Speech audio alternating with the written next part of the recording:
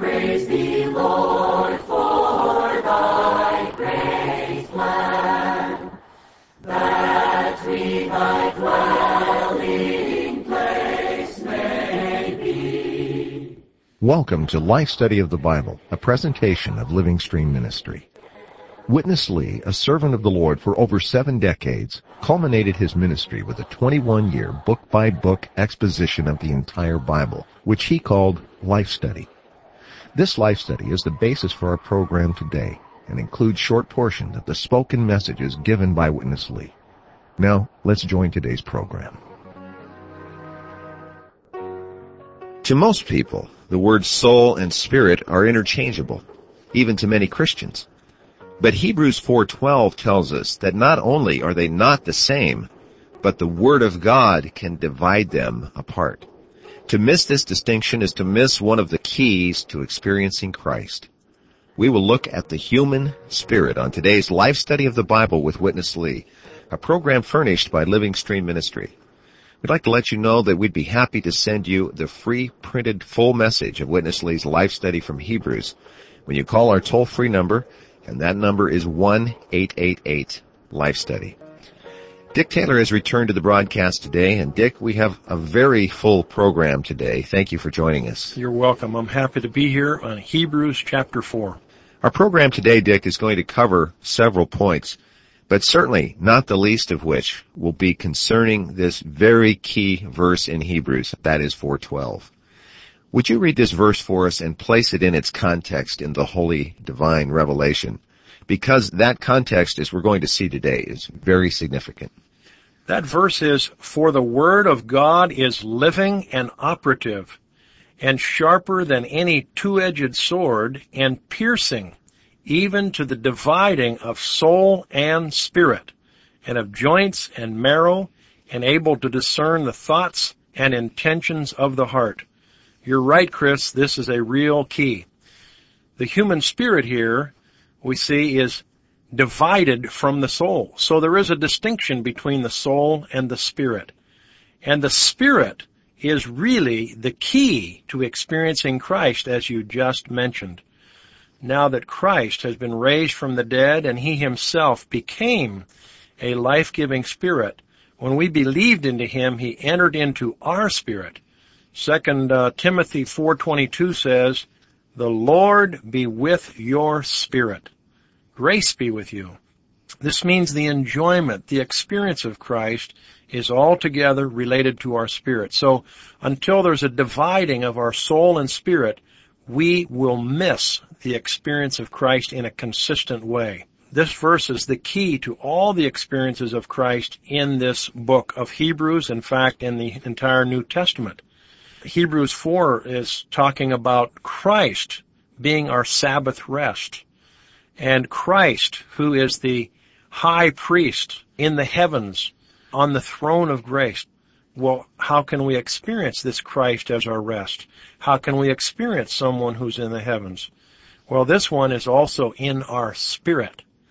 And the one who's in our spirit is really, according to John 1:51, he's the ladder, bringing heaven to earth and joining earth to the heavens. So we today have the privilege of being on the earth at the same time enjoying this Christ who's in the heavens, because he's also in our spirit.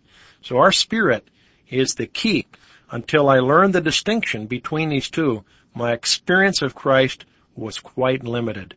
But I have to say hallelujah for the uncovering of the distinction of the soul and the spirit, that we might consistently experience and enjoy Christ. Dick, we don't want to mislead. Our message today really is focused on the experience of Christ, but this matter of the Spirit is absolutely a key to help us in that experience. Amen. Let's go to Witness Lee for this Life Study message. When I was invited to Indiana, I was staying in the brother's home. One night he was driving me to the meeting. He said, "Brother Lee, in the whole USA, for years and years, all the preachers, pastors, ministers, and so forth used to tell people to look into the Lord, who is high in the heavens. But since you came to this country, you always tell people, turn to your spirit. Turn to your spirit to meet with the Lord. This is absolutely different. Two directions. The Lord today is there in the heavens. He's no more here on the earth on the cross. He is there on the throne in heaven. No doubt about this. If the Lord is just there on the throne in heaven without something else, how could we, the people on the earth, have Him as our life? He is too far, far away from us. How could we, people on the earth, have Him, the Lord, in the heaven as our life and as our life supply, even daily? The Hebrew believers were in a danger. They were staggering, hesitating, in a danger to shrink back. So this book encouraged them to come forward. That means the writer is there, and the receivers are here, and the writer says, come forward. Come forward to the throne of grace. If you are on the earth and the throne of grace is in heaven, how could you come forward? And how could this objective Christ be our subjective experience? Our spirit is the very spot that has Christ Himself, bringing heaven down to us and joining us to the heavens. It is by these and according to our experience that we boldly say the throne of grace is right here. This is why the writer of this book firstly told us that we have to experience the dividing of our spirit from our soul. Then, followingly, we can come forward to the very God who is on the throne of grace in the Holy of Holies. The secret of this book for experience is 4:12. The dividing of our spirit from our soul. I'm so happy. While we are on earth, we can experience something in heaven. Amen. Isn't this wonderful? Day by day, I myself have been experiencing the very Christ in heaven while I'm still on earth. It's wonderful. To Him, it is objective. To my experience, it is subjective. Tell me, where is Christ today? It's not so simple. Where is Christ today? You have to say, in fact, He is objectively in the heavens. In my experience, He is subjectively in my spirit. So, you have to turn to your spirit to experience the very Christ in heaven. Dick, an unmistakable characteristic of the ministry of both Watchman Nee and Witness Lee is this matter of the human spirit. This portion gives us a strong impression today of why this is such a crucial matter. Why is it so important? If we are going to be able to respond to this call in Hebrews to come forward to the throne of grace, why do we have to have the human spirit? We have to have the human spirit because this Christ who's in the heavens is apparently too far away for us to enjoy His life and His life supply. But the human spirit revealed here indicates that Christ, who's in the heavens, as our high priest to be our life and our life supply, is also the same one who is with our spirit. Therefore, the heavens and the earth, that is Christ in the heavens, and we, with Christ in our spirit, are joined and made one. He who is joined to the Lord is one spirit. So we are joined to Christ in our spirit, and this Christ is both there and here. So we can come forward to the throne of grace, as it says in Hebrews 4:16, because now we can turn to our spirit. When we turn to our spirit, we actually come forward to the Christ who is on the throne of grace, dispensing himself as life and our life supply. We can actually come forward to him and experience him because he's both there and here, and subjectively, experientially, he's in our spirit. In fact, objectively, Christ is in the heavens.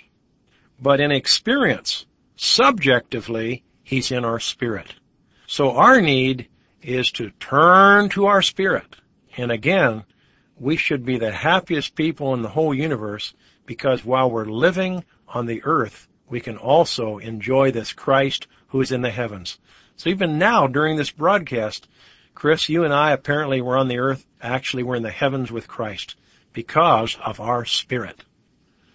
Dick, I don't think it's too much to say this is a revelation that can revolutionize our Christian living. A revelation that revolutionizes, absolutely. Let's go back to more of Witness Lee. We have a wonderful portion ahead concerning our high priest, Melchizedek. This Christ in the heavens, who is going to experience by us subjectively in our spirit, is the high priest. The book of Hebrews is focused on the heavenly Christ. And the chief point of this heavenly Christ is that he is the high priest. The chief point is not that he is the Savior. He is the Redeemer. He is this and he is that. The chief point of the heavenly Christ is the high priest. Amen. The whole Bible, the first time mentions the term priest was with Melchizedek, and Melchizedek was God's high priest. And not the high priest of a low God, but the high priest of the Most High God. The Most High should mean most exalted God. And the high priest of the most exalted God is not to offer sacrifices for sinful people to God, but to minister bread and wine, signifying the process of God. Today in the Bible, you know, when you put bread and wine together, this signifies the process of God to be our supply. Christ today is the high priest, ministering the process of God to us. We are now with Melchizedek. Our Christ today is not Aaron. Our Christ today is much superior to Aaron. In Hebrews, who is our high priest? Aaron? No. Who? Melchizedek. We'd like to go back to the beginning, to the first book of the Bible, to Genesis. This is the real recovery. Let's go back to the first book. In the first book, the high priest there was not offering sin offers for the pitiful sinners. No. In the first book, the high priest coming gloriously to meet with the glorious fighter, the glorious victor. How happy we would be every day before we go to bed. Our Melchizedek would come, ministering to us bread and wine. Every day at the evening time, we will look at the high priest of the Most High God coming not to offer sin offerings for sinners, but to minister God to you, the good fighters, the fighters of the good fight. Dick, we saw Melchizedek once again in this portion. He is a significant item in the book of Hebrews, isn't he? Yes, he is. Witness Lee said that our Christ is not Aaron today. He is Melchizedek. What does this mean, Dick? Well, the book of Hebrews is focused on the heavenly Christ, and the chief point concerning this heavenly Christ is that he is the high priest. And the most precious point here, Chris, is the fact that Hebrews takes you back to the first mention of the high priest. We do have the mention of the high priest in Leviticus related to the priesthood of Aaron. But Christ is far superior to Aaron because Christ is according to the order of Melchizedek. To enjoy even this matter of the high priest and Christ being the high priest, we need to go back to the first mention. And this is in Genesis 14. There, Christ is revealed as Melchizedek. He's the high priest of the most high and exalted God, and he's not there offering sacrifices for pitiful sinners. But he's there ministering bread and wine for the life and the life supply and the enjoyment to a victorious fighter, Abraham. So it's very good to see that Christ is firstly revealed as the high priest according to the order of Melchizedek. This is far superior to Aaron because Christ is no longer at the altar. He's no longer at the cross. Today he's in the heavens. He's ministering himself as bread and wine. What does this mean? Bread and wine indicate that he's been processed. He's gone through steps. He's gone through a series of steps to allow him, to afford him to become edible, drinkable to us, enjoyable to us as the wonderful, life-giving Spirit. And now we can eat him, we can drink him, we can enjoy him, and we can live a heavenly life on this earth through the enablement of his ministry to us as the bread and the wine. What a high priest. Too good for words, Dick. Amen. Let's go back to Witness Lee for the conclusion of today's life study. You read Genesis 14. Listen to what Melchizedek said. Verse 20. And blessed be the Most High God, who has delivered your enemies into your hand. Don't think Abraham slaughtered Kedorlaomer just by himself. That was not by himself. You read the whole text. Abraham, before he went out to fight the battle, he lifted up his hand to the Most High God. He contended God. So eventually, it was not he that slaughtered the enemy, but God. God did it. When Abraham lifted up his hand to God to fight the battle, the situation there was without righteousness. The situation there was without peace. No righteousness, because Lot and all his things have been captured by the enemy. But Abraham trusted in God for righteousness and for peace. So, when he slaughtered the enemy and came back, and Melchizedek came to him, that was the time of righteousness and the time for peace. Who made the righteousness and who made the peace? The high priest. Well, Abraham was fighting, slaughtering the enemies. Melchizedek, the high priest, was praying there. Do you believe Melchizedek was sleeping there? He was sleeping there the whole day. Well, Abraham was fighting, slaughtering the enemies. Melchizedek was sleeping there. After a good nap, good rest, he woke up. Oh, I have to go to minister bread and wine to Abraham. Do you believe so? I don't believe. But I believe, while Abraham was fighting, shouting, Melchizedek. He was praying. Because Melchizedek was praying, so the Most High God answered his prayer.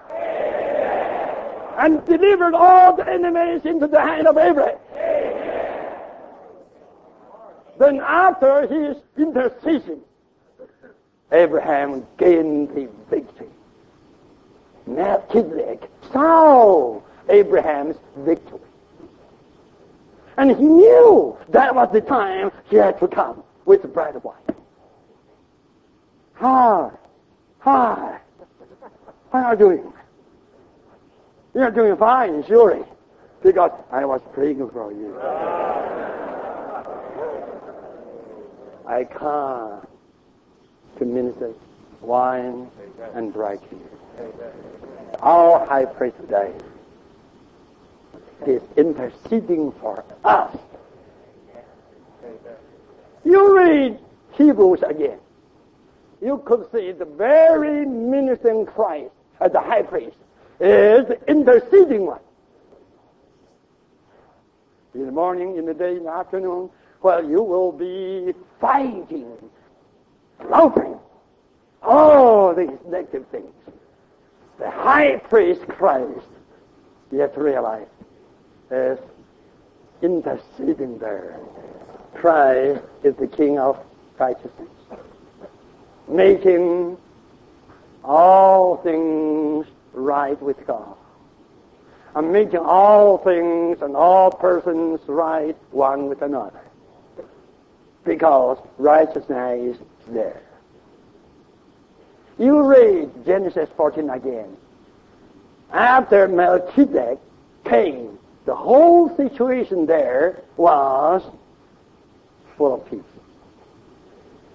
Righteousness was there, and peace was there. There must be a fight for righteousness. And righteousness will issue in peace. Dick, although this may seem quite lofty, talking about Melchizedek interceding for and ministering to Abraham while he was out battling all the unrighteous kings, this to me was a very encouraging word. Many days we feel like we are caught up in this huge battle, and sometimes we feel that we're just there ourselves, trying to conquer all the enemies. But in reality, we are not alone at all, are we, Dick? We are not alone at all, because while we're attempting to, in a sense, conquer and slaughter these enemies, Christ himself as the high priest is interceding for us. We couldn't defeat one enemy, let's face it. But because Christ as the high priest is behind the scenes praying, then we are able to slaughter all the enemies. Appreciate the fact that he is busy every day as the interceding high priest, praying for us that from the moment we wake up, we would slaughter king after king after king. The first king we need to slaughter is self. It's so good to get up in the morning and turn to our spirit and say, Lord Jesus, I love you. Right away, there's a slaughtering of the self. The self never wants to love the Lord. There's a slaughtering of the flesh. The flesh would love to just stay in bed. But as we open up our heart to the Lord, turning to our spirit, singing and praying and calling on his dear name, right away there's another slaughter of another king. But the reason there's a slaughtering is not only we're turning to the Spirit, but we're enjoying the answer of the prayer of the high priest. The Most High God answers the prayers of our Christ, who is the high priest interceding for us. So we're turning to our spirit, but meanwhile he's behind the scenes interceding for us that all the things we face in our daily life, all the evil kings, would be slaughtered. And then that evening we have a very good time with him. He comes to minister himself to us as the bread and the wine for our enjoyment. In fact, Chris, I think you would testify too, that the moment we join him to slaughter any of the negative kings in our daily life, anything that opposes him, anything that goes against his testimony, right away, not only do we sense he's been praying for us and we've been strengthened by him, we also sense right away he ministers a little supply to us. There's a little bread and wine that comes even before the evening.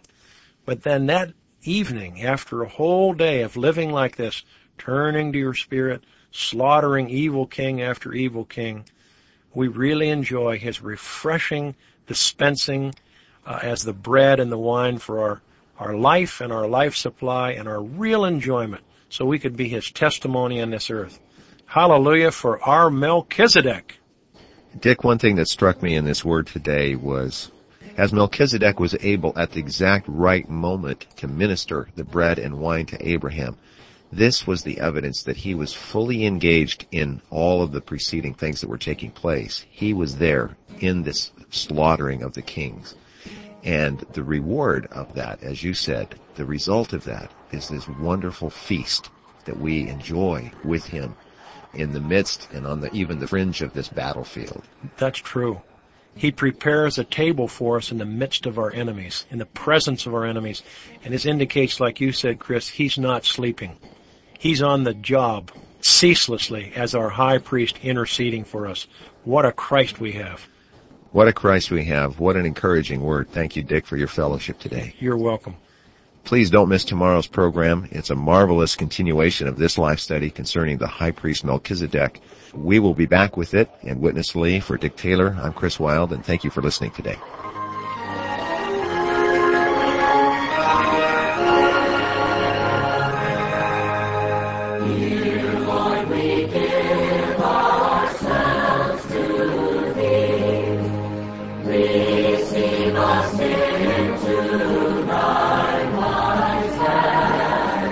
We hope you enjoyed this program.